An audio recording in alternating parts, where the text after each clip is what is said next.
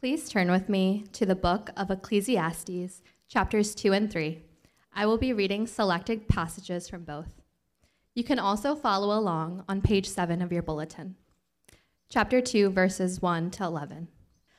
I thought in my heart, "Come now, I will test you with pleasure to find out what is good." But that also proved to be meaningless. Laughter, I said, is foolish. And what does pleasure accomplish? I tried cheering myself with wine and embracing folly, my mind still guiding me with wisdom. I wanted to see what was worthwhile for men to do under heaven during the few days of their lives. I undertook great projects. I built houses for myself and planted vineyards. I made gardens and parks and planted all kinds of fruit trees in them. I made reservoirs to water groves of flourishing trees. I bought male and female slaves and had other slaves who were born in my house. I owned more herds and flocks than anyone in Jerusalem before me. I amassed silver and gold for myself and the treasure of kings and provinces. I acquired men and women singers and a harem as well, the delights of the heart of man. I became greater by far than anyone in Jerusalem before me. In all this, my wisdom stayed with me. I denied myself nothing my eyes desired. I refused my heart no pleasure. My heart took delight in all my work, and this was the reward for all my labor. Yet when I surveyed all that my hands had done and what I had toiled to achieve, everything was meaningless, a chasing after the wind. Nothing was gained under the sun. Chapter 3, verses 9 to 15. What does the worker gain from his toil? I have seen the burden God has laid on men. He has made everything beautiful in its time. He has also set eternity in the hearts of men, yet they cannot fathom what God has done from beginning to end. I know that there is nothing better for men than to be happy and do good while they live, that everyone may eat and drink and find satisfaction in all his toil. This is the gift of God. I know that everything God does will endure forever. Nothing can be added to it and nothing taken from it. God does so that men will revere him. Whatever is has already been, and whatever will be has been before, and God will call the past to account. This is the word of the Lord. For those of you who don't know me, my name is Andrew, and I primarily serve our Metro's college ministry, which is also known as the Crosswalk Fellowship. Now, it's always an honor to be here preaching the word, especially today's passage, and I'm excited because today's teaching is based on the book of Ecclesiastes. Now, some of you are like, I never even knew that book existed in the Bible. Some of you knew, read it, and are probably wondering, why is this in the Bible? It's so weird. But for me, I'm so glad that the book of Ecclesiastes is in the Bible because it teaches us and it gives us the words to form a question that is very important to all of us. You see, we don't know who wrote it, who wrote the book of Ecclesiastes. They simply say it's the preacher or the teacher. And whoever this author of Ecclesiastes is, he's a believer, but he's writing in a perspective of a secular person. And so it's extremely helpful because it tries to answer an important question that we all have, that bothers our heart, which is, what is the meaning of life? What is my purpose for living? Why am I here? Why do I exist? Now, so as in the perspective of a skeptic, in chapter 1, he's searching for the answer, and he comes to a problem: pain and suffering. And for the past few weeks, we've been preaching on the topic of suffering, and it teaches us that it's a pointer. It helps us to point to God, and it helps us because, well, when things go wrong, it kind of put a pause in your life and makes you wonder, like, what is going on? What is life? And I know many people who are irreligious, when things go wrong, they go like, oh God, they pray.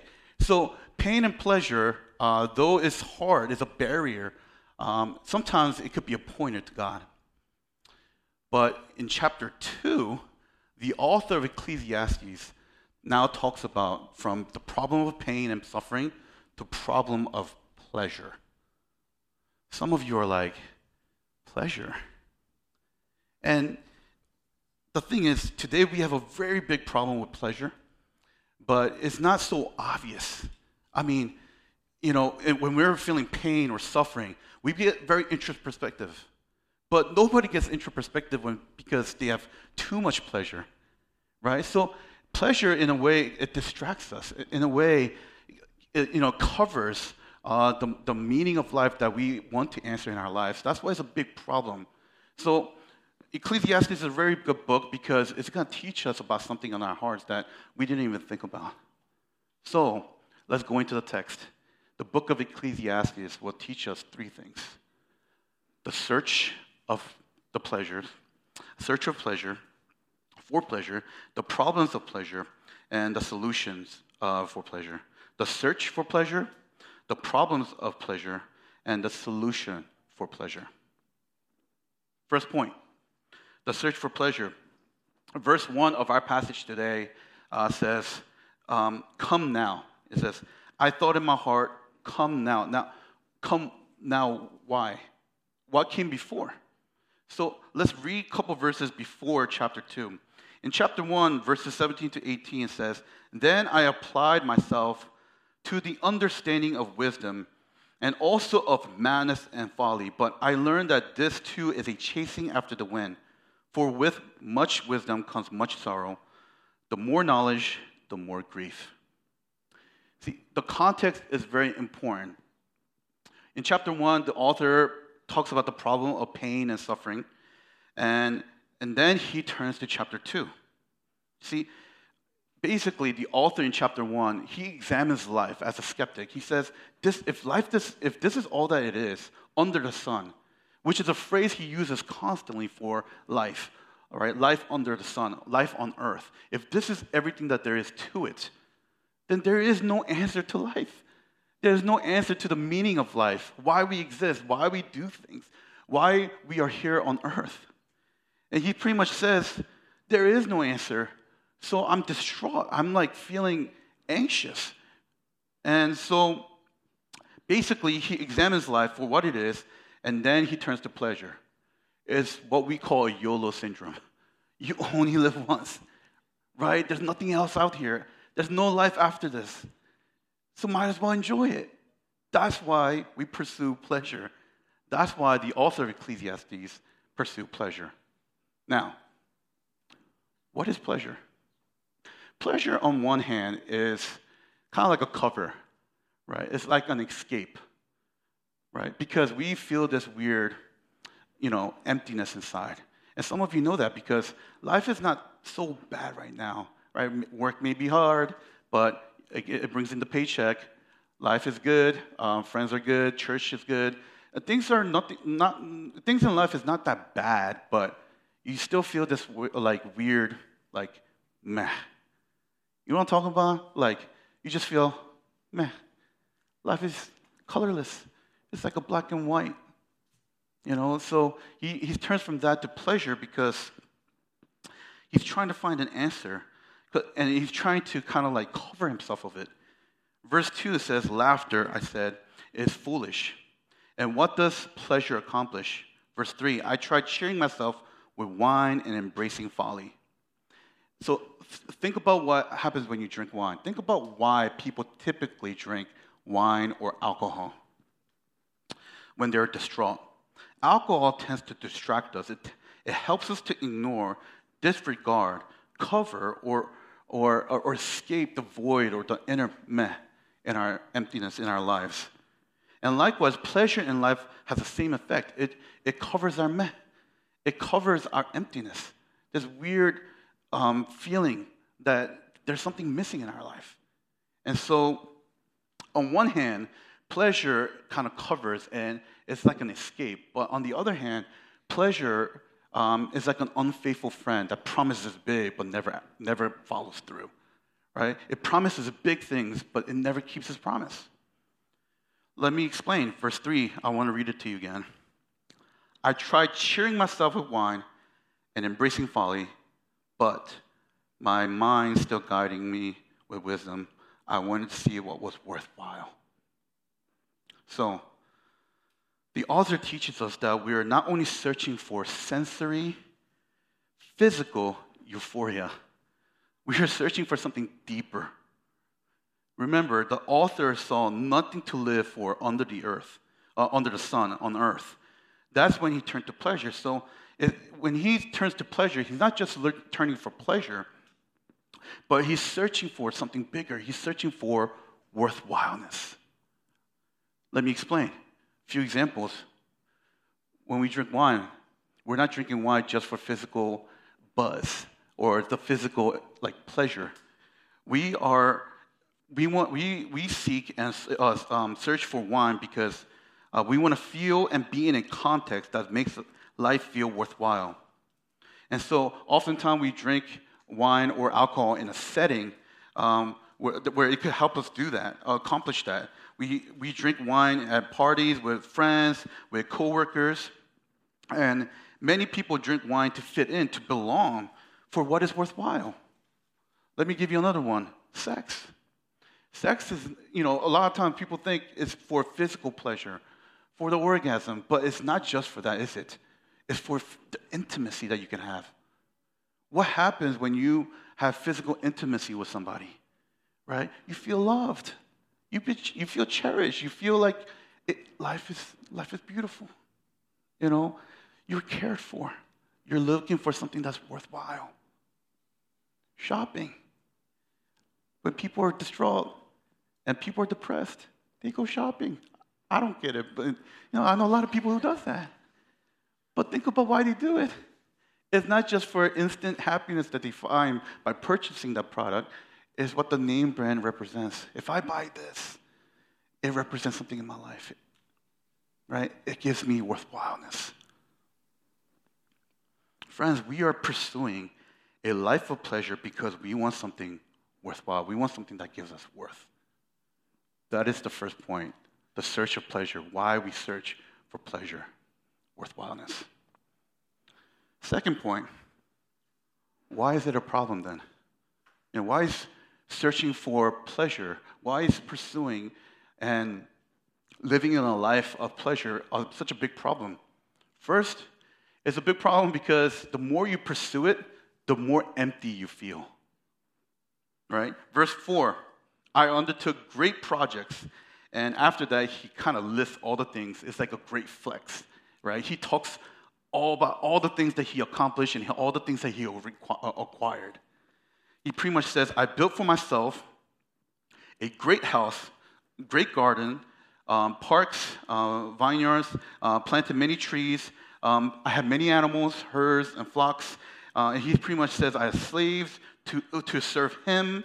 He has silver, gold, men and women singer, a harem, which is also translated as a concubine. So he had romance, he had riches, he had status, he still had wisdom. He had everything.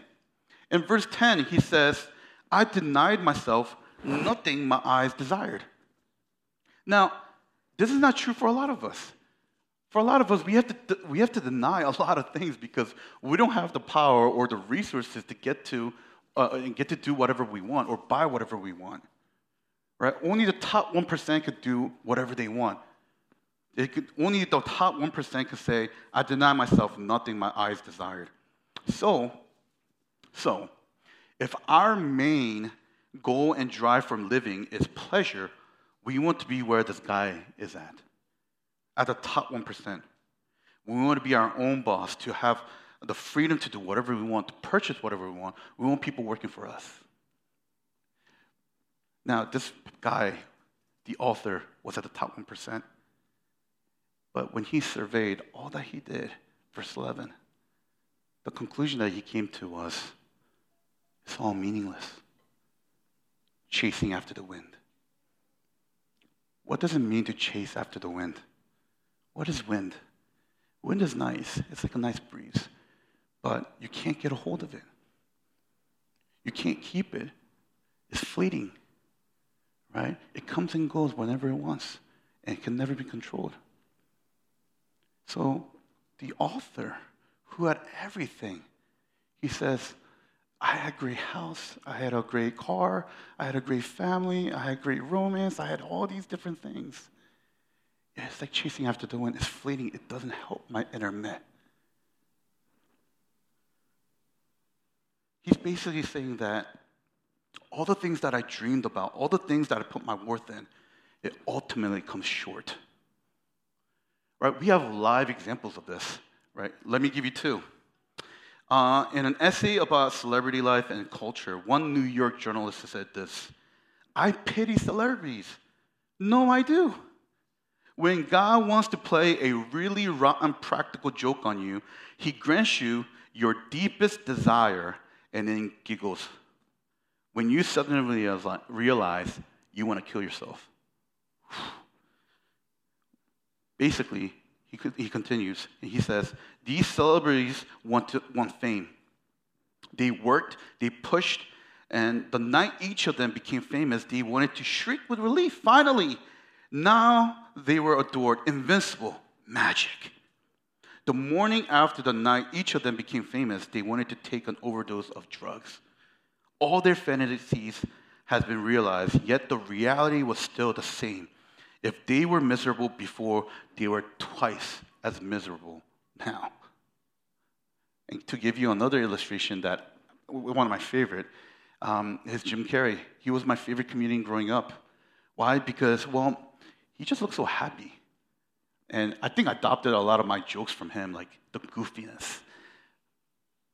I loved Jim Carrey growing up. I thought he was so successful, super rich, so happy, until I heard what he said in an interview. And he said this: I think everybody should get rich and famous and do everything that they ever dreamed of, so they can see that it is not the answer. Jim Carrey, he was depressed. Who knew? Some of you, some of us, are constantly living for the next big thing, hoping that this will make you feel worthwhile. When we were in high school, we wanted to get into a good college. Now that we're in a good college, we wanted to get into a good internship. In a good internship, get a good job. Now that I have a good job and have a good salary, what's the next big thing? I want to get married. After you get married, I want kids. After I get kids, I want them out. And then when I talk to some people who are empty nesters, they say, it's not just my house that's empty, it's also my heart. Because I place my hope and trust in the children that I was raising. So, I don't know if that sounds familiar, but that's all of us. We have a big problem with pleasure because we're pursuing things that ultimately makes us even more empty. So listen, like some of you are not in the 1%, but listen to the ones who are already in the 1%, top 1%. When they surveyed all the things that they accomplished, like the author of Ecclesiastes, they were utterly miserable. They're saying pursuing pleasure is meaningless, chasing after the wind. So, the problem with pleasure is that the more we pursue pleasure, the more empty we become, the more empty we feel. But the root reason why the problem with pleasure is that the more we pursue pleasure, the more empty we feel, is because we try to build our paradise without God, and it was never meant to be that way. Let me explain. Notice when you read verses 4 through 9, and even 10, what this author has built. He built a great home, great vineyards, a garden with fruit trees. He had animals, people serving him, male and women singers. So, and he built all of these things. If you take back and really look at the passages, doesn't this remind you of anything? Doesn't that kind of remind you of, I don't know, the Garden of Eden? Right? The resemblance is very profound. He's pretty much looking to build his own paradise. He's playing a role of God. And it's even similar the way that he delights. He pretty much says in verse 10, my heart took delight in all my work. similar to how God delighted in his own creation. Yet the key difference between verse 11 of our passage today and Genesis 1 is that when God finished all his creation, he looked back and he said it was very good. But when the author looked back and surveyed all that he had built, he said, everything's meaningless, chasing after the wind. Meaning, Adam and Eve, who were in the paradise, in the Garden of Eden, they were in paradise, but not because they were in the Garden of Eden. Adam and Eve were in paradise because they were in the presence of God. And so when they got kicked out of the garden, they lost their purpose and meaning in life. They lost sight of God, right? They lost access to him. And since then, all of humanity is searching for something, a deeper meaning and purpose in life. And that's why the author of Ecclesiastes is searching for purpose and meaning in pleasure. He wants to build his own paradise, and he does successfully. Yet he still tries to do it without God. He's missing a very key component. Even when he built for himself a paradise, it's still under the sun. He's still missing something that can give him ultimate worthwhileness, God himself. Likewise, friends, when we pursue pleasure to build our own version of paradise, maybe a good home, a good car, great status, great wealth, great family, etc., the void that we feel and the emptiness that we have will only increase because your paradise is no paradise without God. Your kingdom is no kingdom without Jesus. So, when many of us feel empty, this inner meh, many of us think that it's because, well, we're not far enough in our path. But I beg you, look at the top 1%. They're miserable. Maybe it's not that you're not far off in your path. Maybe it's that you're in the wrong path. Maybe you're in the path that just makes you feel more empty. Y'all feel encouraged yet? Well, thank God we have one more point. The solution for pleasure. So far, let's summarize. We talked about the search for pleasure, how we search for it. We don't search for pleasure for just escapism. We search for pleasure because we want something that makes us feel worthwhile. And then we talked about the problems of pleasure, though, because we can't help but to pursue it, where we get addicted to it, but it can never satisfy us. It makes us feel more empty, and that's because we are doing it apart from God. So the solution is what? We need more of God. Read verse Ecclesiastes chapter 3, verse 10 with me. I have seen the burden God has laid on man. Verse 11. He has made everything beautiful in his time. He has also set eternity in the hearts of men, yet they cannot fathom what God has done from the beginning to end. Verse 11 is one of the most unique verses in the Bible. He first says that there are things out there that are very beautiful, yet God has set eternity in your hearts. Another way of phrasing that is the problem of pleasure is beautiful things are the pleasures that we pursue, but they can never satisfy us because our hearts crave eternity, eternal beauty, eternal meaningfulness, eternal worthwhileness. So what does it mean to have eternity in our hearts? It means to have God, to be intimate with him, to be in his presence. And that's the solution. But we got kicked out of the garden along with Adam and Eve.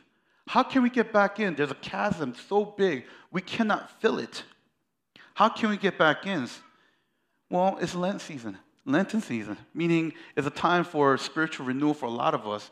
But it's also a great time because it's a good time for us to search for the deeper meaning you can find in God and what he has done for you so that he could fill in that gap. Verse 14 says, I know that everything God does will endure forever. Nothing can be added to it, and nothing can be taken away from him. God does this so that man will revere and stand in awe of him. Search for what God has done for you. It endures forever. You can add anything, nor take anything away. Search for the awesome God who made the way for you. So, and in your search, I just pray that you'll find Jesus who said, my God, why have you forsaken me? Meaning, Jesus said, I was a king. I made the Garden of Eden. Me and the Father are one. But now I am separated from the Father. My life is now meaningless. Jesus was forsaken so that you and I could be accepted.